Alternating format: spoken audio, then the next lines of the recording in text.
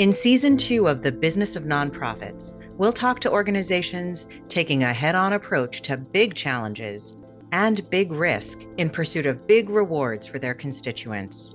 We'll unpack their strategies and see how some nonprofits are making it happen and how you can too.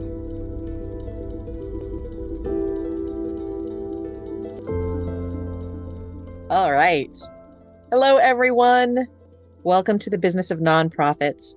Today, we're talking to Jamie Freedlund, the founder and executive director of Mattea's Joy. Mattea's Joy is an organization that brings community and joy to families with hospitalized children. She's going to talk to us about her journey from a passion project to setting down roots with a facility and community programs that are just expanding their reach every year. Jamie, thanks so much for being here. Thanks for having me. Okay, so your moonshot, I want to go back a little bit and I want to talk about Mattea's Joy and a little bit about how you got here. So tell us about your founding moment and that progression.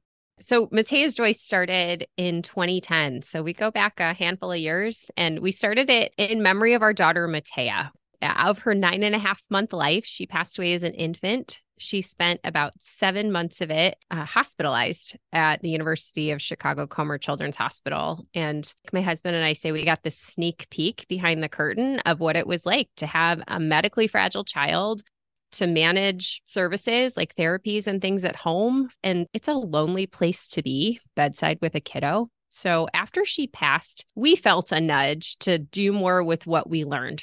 And we had time and space and energy that we would have put into caring for her, that we felt like we wanted to put it somewhere. And we started serving families at the hospital she received care at. And a couple of months into it, really quickly felt like we wanted it to be an organization. And we're registered as a 501c3. Actually, on our first birthday, the state of Illinois stamped it that day, which just was a fluke. And so Mattea's Joy, which her name, Mattea Joy Freedlund, became the name of the nonprofit, Mattea's Joy. And our mission is to bring care, community, and connection to families with hospitalized kids. It's an amazing organization. It really is. You're located in the kind of Chicago. South of Chicago is sort of my home, but we serve the Chicagoland area. So huge need and clearly families in crisis. I see a lot of nonprofits that start out of tragedy or trauma. Mm-hmm. You know, there's an intense period where they're very active and then things start to drop off. But 10 years later, you're still here. So talk about how that transition happened for you. When did you go from finding the original mission and then really doubling down? How did that work? And I will say it was intentional. I don't think you accidentally build successfully grounded organization by accident. And for the first 8 years, which feels like a long time, which kind of is, it was a labor of love. It was the hustle we did out of our house. It was this project that my husband and I said, okay, we're going to do this work until it doesn't fit our family anymore. And so we even went into it thinking, okay, let's just see what happens. And then we had a really great board that got built, mostly of families that had been there, done that in the beginning, and a couple of neonatologists, and felt like, okay, let's just see where the need is. And at about in 2018, I decided to sign up for this women's leadership coaching group. I do want to share this because I think sometimes it is outside service professionals, whatever you want to call it, that can be a catalyst for some really great change. And my background is actually as a CFO, and I've helped build businesses over the years. And Mattea's Joy was, I don't want to call it a pet project. It was more than that, but it was in the background. And as I was going through this coaching group, one of the exercises was to essentially audit rooms in my life. And I say that in air quotes because it was sort of like, okay, take all the things that you're spending your time on. And when you think about dreams of what you want to build in life, what are in each of those rooms? Like open the closets, like who's in there? What's in there? What do you want to build? And I found myself completely enamored and excited and full of passion about Mattea's Joy. And I very clearly could see the vision of what could be and what currently was. And all the steps, you know, I went through, and we like to call them the millimeter steps, but of what's the next thing of what could create that. And I had this aha moment that I was like, okay, I think I want to do more with this. And what's that going to look like? And it was coupled with this realization that if I wanted this work to move forward, no one else was going to do it for free. So if I still wanted to serve these families, which in my heart I knew I did, then I needed to create a substantial structure to maintain that. So that really was the turning point and the catalyst of what's come since. Yeah, and I think that's huge because when you and I have talked about coaching before, it really is know thyself first. It's almost, I have to look at who I am and who I want to be. What are the things that excite me or bring me joy? And then what are the steps I need to take to get there? If I open the door and I say, okay, Mattea's joy is it, then what are the 50 things that have to happen to make that reality? You had this moment, you said what, 2018, 2019? 2018. And then you were already a 501c3. What did you do from there to today? How did you progress? Yeah. I really did create lots of baby steps, and I just started going through the list. So I broke down every single project we had been currently doing, and I gave it a full over. Okay, does it need a refresh? What's working really well? Does this project still align with our mission? Is this where we want to put our funds? It was an overall sort of assessment of the organization. I looked at resources and looked at our fundraisers. It's really interesting. If you're just fitting in the organizing even of fundraisers, the cracks of your life, they're probably lacking in how successful they could be. And so I would say phase one was a little bit of elimination of time and space in other parts of my life, to be honest, so that I could create time and space and energy to work and move the things with Mattea's Joy forward. And I did that. And it takes time and effort, and you have to be patient. I grabbed sort of the low-hanging fruit first. I said, okay, I hired a graphic designer, and one of our board members actually generously donated a lot of time with her husband to help with the rebranding. And I wanted it to be something I could be really proud of, and picked colors that reflected both me and our mission and all we were doing. And sometimes it's the aesthetics that need a little like update as well. And then moving forward, it was everything from fundraisers to projects to who's on our board and serving in what capacity I want to ask them to do that. You name it, I touched it. And it was just one by one. And if I told you what my goal was back then, I wouldn't even put it in the same words now. We ended up in this better place than I could have imagined, because whatever you put time and energy and focus in, it's going to grow and change. But I wanted to make sure I was doing it while also maintaining my well-being. It wasn't saying, oh, add another completely different job onto your plate. It needed to come in a phase and a time that I intentionally made that choice. And so coaching impacted me so much. I actually recently went back and was certified as a coach myself. And I have my first small group going through my joy coaching is what I call it. But they're in this same step of the curriculum that I did this assessment. And I like talked to them about it literally 45 minutes ago before this call. And it felt really cool. I was like, yeah, like this started it. And it's really interesting to me and very cool how you can go back and pinpoint change, and not all of it we can, but this was like pivotal moment of saying, yeah, I'm going to work with this coach, and who knew what was going to happen from that? I mean, it really is just turned life a little upside down, but in good ways. But in good ways, right? And I think a lot of that is you set the intention and you are deliberate. And I love the fact that you immediately moved to an assessment in your surroundings and also a rebrand. And I like that because that doubled down the commitment. And it also, we always hear, make sure your office is a nice space to go to. It sort of rearranges your work-life balance and find joy just in being in that space, knowing that there's a beautiful logo, knowing that you have a mission statement or a website that's easily accessible. All of those things are a deliberate choice of becoming something bigger than just, oh, I go into my garage and I pack care packages, right? Those are different things. Not that there's anything wrong with having a grassroots movement, but they're just different levels. And I think you can make that jump. That jump is a hard one. It's the first, I'm going to call it a step function increase. In business, we would call it a major transformation or a step function or a scaling point. And I think that's the first step for a lot of nonprofits. And it's a hard one, right? To go from no paid people, all volunteer, to paid, that's a big step, which you did also at the same time. To go from maybe a small board to something more intentional with people at local businesses, also intentional and difficult to do, right? You have a lot more diversity, some conflict.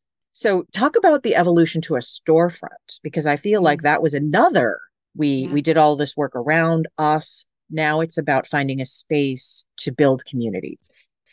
Yeah. If you had asked me what the moonshot goal was in 2018, I would have said to you, we want to get our programs and projects out to like a national reach. I want to go beyond Chicagoland. Bigger is better. And what I realized was that more community and more people in the work was what I wanted and what was better. And there came a really clear point, and it wasn't all that long ago. It was earlier this calendar year. I had this sort of aha moment that all of my business functionings were out of our home. And I'm super grateful. I've functioned working from home, not just with Mattea's Joy, but for literally 16, 17 years. And I hadn't thought much of it. But you limit in a work in the nonprofit space who you can invite in. And we were inviting in. We had lots of friends and family around my dining room table, and they would help us package packages and snack boxes. But I wasn't going to post a public thing and invite people around my dining room table. I mean, there's just certain limits of how much you can do that. And someone posted locally that they were moving. I had always passed this particular strip of businesses in our community and thought, oh, I would love to be there. That's really cool. There's some really amazing female business owners down that strip. I think that's really great. And it just felt like when you tip the dominoes, I saw a Facebook post of someone saying, hey, we're moving. And I said, where are you moving? Is your space available? But it was part of the bigger plan. The dominoes just kept tipping. The landlord is super gracious. So we want you here. We believe in your mission. And I just took the leap. And I have to say, I knew it would have impact. I didn't know how much impact. And it hasn't even been a full calendar year. And I can already tell you, we've probably involved 10 times as many people in the work. And we have our motto, give joy, feel joy. It's on the wall behind me in our space. It was really important to me that that was clear. The individuals we bring into this space are those doing the work beside me. It's not the individuals we even give our projects to, because I have come to realize that when you're in the work and you're serving others, especially in circumstances that you've experienced before and you have a chance to look outward, it invites incredible amount of joy. So this space is our giving space for individuals in our community to gather. Yeah, I love that. And I love the idea. There is something, I'm going to call it bias. That's probably not a great word. When you're small and it's your house, you're brainstorming ideas and it's all great work, but it does tend to be a little insular. I don't want to just invite anyone into my home space. I would urge any listener who wants to take that step to make that happen, to take that step of a storefront or a once a quarter get together that's maybe sort of more of a public forum. Someone that we were interviewing was talking about how they developed one of their programs, and it really is almost like a focus group where all of this good can come from it because you're involving the community you serve, you're involving additional people and ideas, and it just grows organically from there. Social media can have some of the same effects. I've seen that too, but you want community, you pitch for community, and you got community. And I'll give a word of caution, especially to founders. I can look back reflectively now and see that I was doing it. It's really easy to hold tight to something that feels so personal and real to you and not want anyone to, again, like quote unquote, mess it up. Like you don't even know you're doing it. You're like, no, but I want it done this way. And what if they have an idea that doesn't align with my idea? And you hold on to it so tightly that it's given no space to grow. So I really did keep it there. And in some ways, it served me and my circumstance in my family. There is a bit to the timeline that 8 years ago, I couldn't have had time and space to do this with small kiddos and all the things. It came at a season that I had time and space, but when you open it up and allow other people in, it just is cool. It's a magnifier. And yes, it's messy and some things aren't as quote unquote perfect as you might want them, but it's cool. So it's so much better when you bring in the messy. Yeah, it's really how you get the moonshot to launch. Talked before about asking for help, which you've also mentioned. You brought in people with different things, and your business background, you'd mentioned you were CFO. So you're used to tapping people on the shoulder and give me your opinion, right? You already had that background. But I think when it's something very personal to you, it is even harder to ask for help. That fear of rejection is there, the fear of loss of control, all of that founder syndrome. but you cannot launch a moonshot alone unless you're Elon Musk, right? You cannot build that rocket and launch it by yourself. No. And you have to give it room to grow and expand. And the ideas may not all be yours, but they will be great in the end. Yeah, I couldn't Yeah. agree with that more. I think that's key. Was there anything that you felt like you wish you had done differently? Oh, for sure. It's interesting though. I can also go back and feel like, oh, it really unfolded the way that it should have. But I could have avoided some pain if I had let more people in sooner. And acknowledging I overworked myself for too long, thinking I had to do it all alone. I wish I had stopped sooner and said, no, this is all the time and energy I have to give. And it's okay if it doesn't move a whole lot along. But who else can come in and take some of that and we can move it together? And we've talked a little bit about that, but that is probably the biggest, what would you have done differently? And I think that's a message we should all hear. Nonprofit, not nonprofit, doesn't matter. And I think especially as a leader in any organization, Yes. just because the work isn't done your way doesn't mean it's not good work. And it doesn't also mean that you should harm yourself in getting that work done. That it's okay to delegate it out and what comes back will be okay. And it's interesting, a thought around that served me really well is that I can now acknowledge how much some of that figuring it out early on helped me to grow and to become and to invite the joy in and to help me to heal. And a lot of the individuals that I'm having, I just recently opened up to individual volunteers. The space allowed me to do that. And I've had some individuals that I can look at them and be like, that was me 10 years ago. I know I needed this, and I feel like maybe they need this. It doesn't mean they're going to do it the way I'm going to do it, but I can give them a place to come and serve and give back through an experience and heal or do whatever they need to do. And the power in that is pretty cool. And who knows, maybe they'll come and help a couple of times and that's it. But maybe they'll be around for a long time and I can create time and space for them. Absolutely. And I think that goes for paid staff, for volunteers, just watching that person grow. If you have a heart of service, there is joy in watching that growth. As a leader, I see a lot of different leaders in business and different styles and personalities. I always say that in service or customer experience, you need a heart of leadership and a heart of service. And that comes back to, I have to let go of it. I have to let go of that control. I have to involve other people because watching that interaction and watching them grow is part of what is exciting to me and fun and joyful and what I love about the job. A long time ago, I was quoted somewhere as saying, I have the best job in the world because I get to help people who help people. And if I'm the one doing all the direct interaction, they don't get that. Correct. And, you think about like John Maxwell, 5 levels of leadership. I think a lot of individuals in the business realm know that. And if you don't, Google it, it's all over the place. The highest level of leadership is building other leaders, like creating more people like you. And it's not about doing all the work. I think that's where we get the greatest impact. We talk about impact a lot in the nonprofit realm. And we often think about, okay, what impact am I bringing to this community that I have my mission around? But the impact, it's always people. I mean, we want to measure with numbers and all these things, but the impact is almost always the most immeasurable things have the greatest impact. And if we don't lose sight of that, I think we get some exponential impact in places we didn't expect.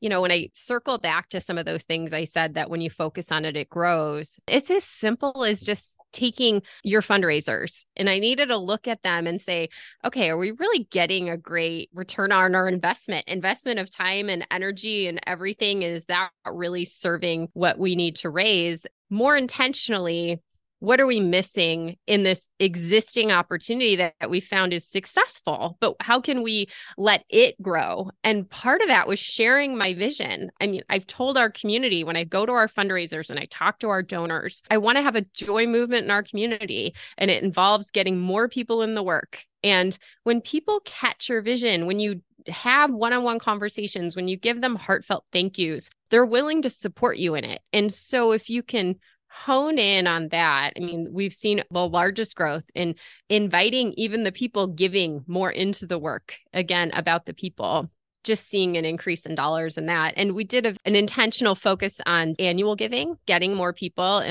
we had the opportunity, we planned a 10-year gala, which was in 2020. And so it ended up being in 2022. We had a 10-year gala.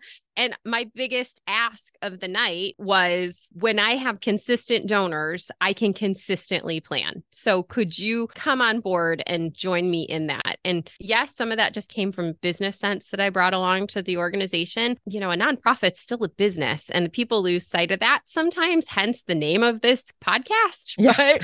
But if I quickly think about it, we've probably grown two times over in the amount of donor revenue we've been able to bring in. Again, then able to increase the output. And some of it's come even when you invite more people in, they become potential donors too. I mean, I'm not asking people to bring money to serve, but they often will say, what can I bring? What can I donate? How can I support your organization? And so they go together. Absolutely. Absolutely. And I love the idea that a moonshot doesn't need to be adding all kinds of products and services. Mm-hmm. You have, but it starts with intention and digging into what you already do and making it better or more meaningful or have a bigger reach. It really is almost an overhaul of your existing methodologies and processes and approach. Yes. And really saying, is there a way that I could deepen the relationship with these donors, or that I could turn my volunteers maybe into advocates within the community? All of that comes naturally. And in the business world, right, you always say that an employee referral to another employee is what you want. Because if they bring in their friends, there's DEI consequences there. But if they bring in their friends, they're more likely to stay. You want that as well on the donor side. You want that as well on the volunteer side. And if they can take the mission forward for you, it's less marketing you have to do. It really is about taking that on the road. Okay, so I want to give you a little bit of time to talk about how we can help you. Like, what do you need from the listener base? Talk about your website. Give me some links. Our website is matteasjoy.org.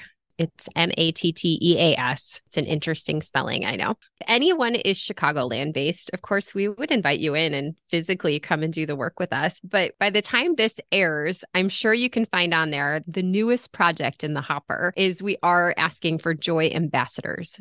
There are individuals around the country that have said to me, oh, I wish you were closer. I would love to come and do this with you. Our snack box program, we provide snack boxes to children's hospitals to be given bedside to families, particularly parents is who we serve bedside. We found that that's where the greatest need that we saw was. And those can be replicated. So we have a program that you can sign on and partner with a hospital near you with Mattea's Joy. And we support you in that work so that you can expand our reach with us. I love that. I love that. We had talked to another organization and we were joking about like franchising that organization. Yeah. And they really were not interested. But I love that idea, right? Because sometimes I don't know where to start. I don't want to start my own organization. I love what you're doing. And if I can just get involved somehow, but it's still local, it really does spread the movement. And some individuals, the front end logistics of a nonprofit are scary to them. They don't want to brand themselves or figure out their website and all that. And, you know, that's plug and play at this point for us. It's like, okay, we know what works. We have really great systems in place and we can guide others to do that with us. And we've been doing a lot of work around joy. I run a podcast myself called Joy in the Journey, which was originally designed for families sitting bedside to listen to and maybe hear a story that resonated with them. And I've come to realize that it helps anyone who might know someone going through a challenging circumstance. Anytime we can learn more about other people's stories, we can show up with some empathy and grace and just be good friends and humans to each other. So anyone interested in that, I direct them to the podcast, which you can find on our website. And they know any great guests. I always welcome guest referrals. That's always fabulous. People I haven't been introduced to. And lastly, the joy coaching.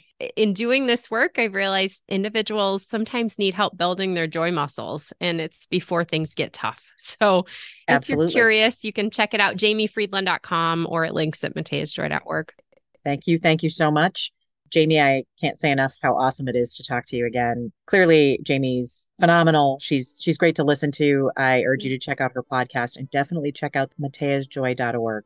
Give if you can. If you can't volunteer, please just get involved, spread the joy. That's what we want for her organization and for all of us. Thanks so much for listening. I really, really appreciate it. On behalf of producer Sam and I, we hope that you enjoyed this episode. We'd love to hear some feedback, and don't forget to follow us.